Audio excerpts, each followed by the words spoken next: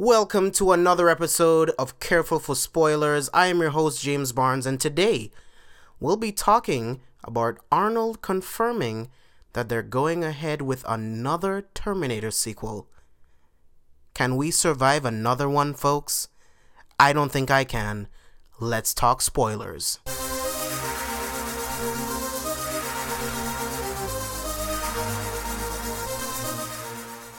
Hello everyone, thank you again for checking in for another episode of Careful for Spoilers. Today, Arnold confirms a new Terminator sequel? Really? Do we really need another sequel after Terminator Genesis? Do we really? That movie was shit. It was absolute shit. There were some good moments, some really cool moments where it's like, yes, yes, and then more shit. They got Matt Smith, Doctor Who, to be the human manifestation of Skynet. That didn't go anywhere because we have to set up for sequels for some reason. Terminator Genesis was released on July 1st, 2015. Now, technically, the film wasn't a bomb of any sorts. It was a financial success. On a production budget of only $155 million, only $155 million, the film made $440 million worldwide. Now, it only made $89 million in the US, which is pathetic. It couldn't even cross the $100 million mark over its entire run. Now, of course, it made the bulk of its money overseas, bringing in $350 million. Now, let me reiterate. I am a huge fan of the Terminator franchise. The first Terminator is a horror thriller film, which is absolutely amazing. Man against machine, literally. Terminator 2 Judgment Day was the epic action Terminator film that we needed, that we deserved, and what we got. And then there was Terminator 3. Now, it wasn't a complete shitbox, but it was nothing compared to the last two. And then we get Terminator Salvation, which was complete shit. And then Terminator Genesis. Like I said, it was okay. There were some moments that I liked, but overall, it was underwhelming to say the least. Now, I could just stay here and bitch about and say all these movies suck, but what I want to do is say what I would do differently. So I'm going to pitch a possible sequel to Terminator. First off, we will have the new version, the perfect infiltration unit, the new T-4000. Now, as you know in Terminator lore, humans have been captured for collective extermination, and in my story, they've been also captured for experimentation to make the perfect infiltration unit. Now, the new Terminator will be human. The only thing will be different, it will be implanted, the brain will be implanted with a Cyberdyne CPU, and it will be given unbreakable skin, just like Luke Cage. Now, as you know, dogs are always able to sniff out a Terminator. But, in my world, if the being is more human rather than machine, you'll be able to fool the dogs. Now, I am going to cast a woman again. They've only done one female Terminator, and I want to do another one. Now, my female Terminator will be played by Ronda Rousey.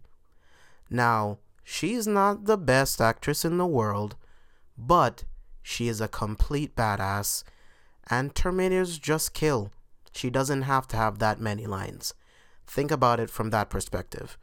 Now, How she gets this way is she's captured in concentration camps, and literally after hundreds and hundreds of experimentations gone wrong, they finally got the perfect combination of man and machine, the perfect infiltration unit.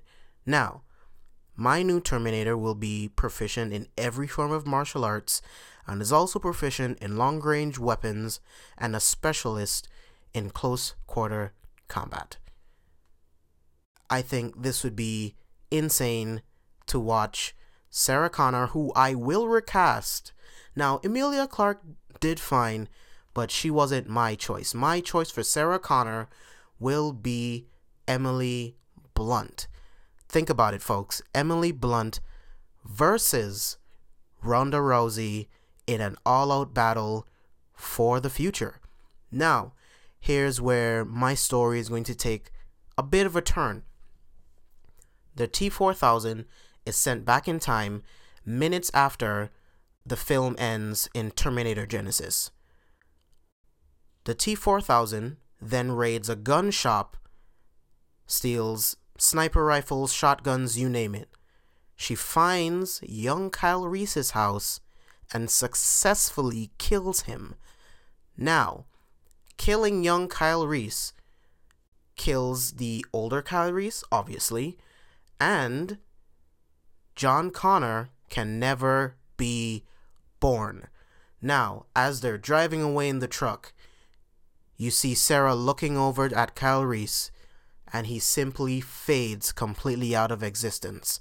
Now, not only does she lose the man that she loves, that she did not tell him that she loved him, if we're going along with the timeline of Terminator Genisys, then she not only loses him, but she also loses the son that she knows that she is going to have in John Connor. Now, without the leader of the resistance against the machines, how will humanity rise up? How will humanity fight against Skynet?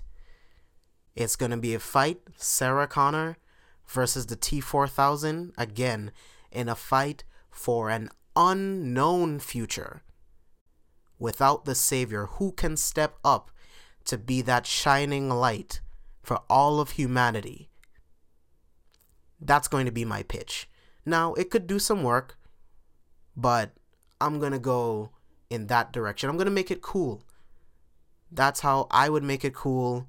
That's what I think would be a good direction. But all I know is I want the rights to return back to James Cameron whenever that happens. They don't need to make any more of these movies until that happens.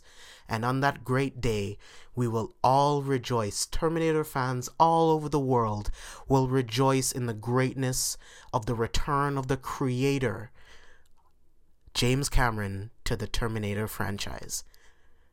That's all I have to say today, my friends. I just wanted to talk about this insane news about this new movie. Thank you all for listening. And oh, before I go, I almost forgot to pitch the title.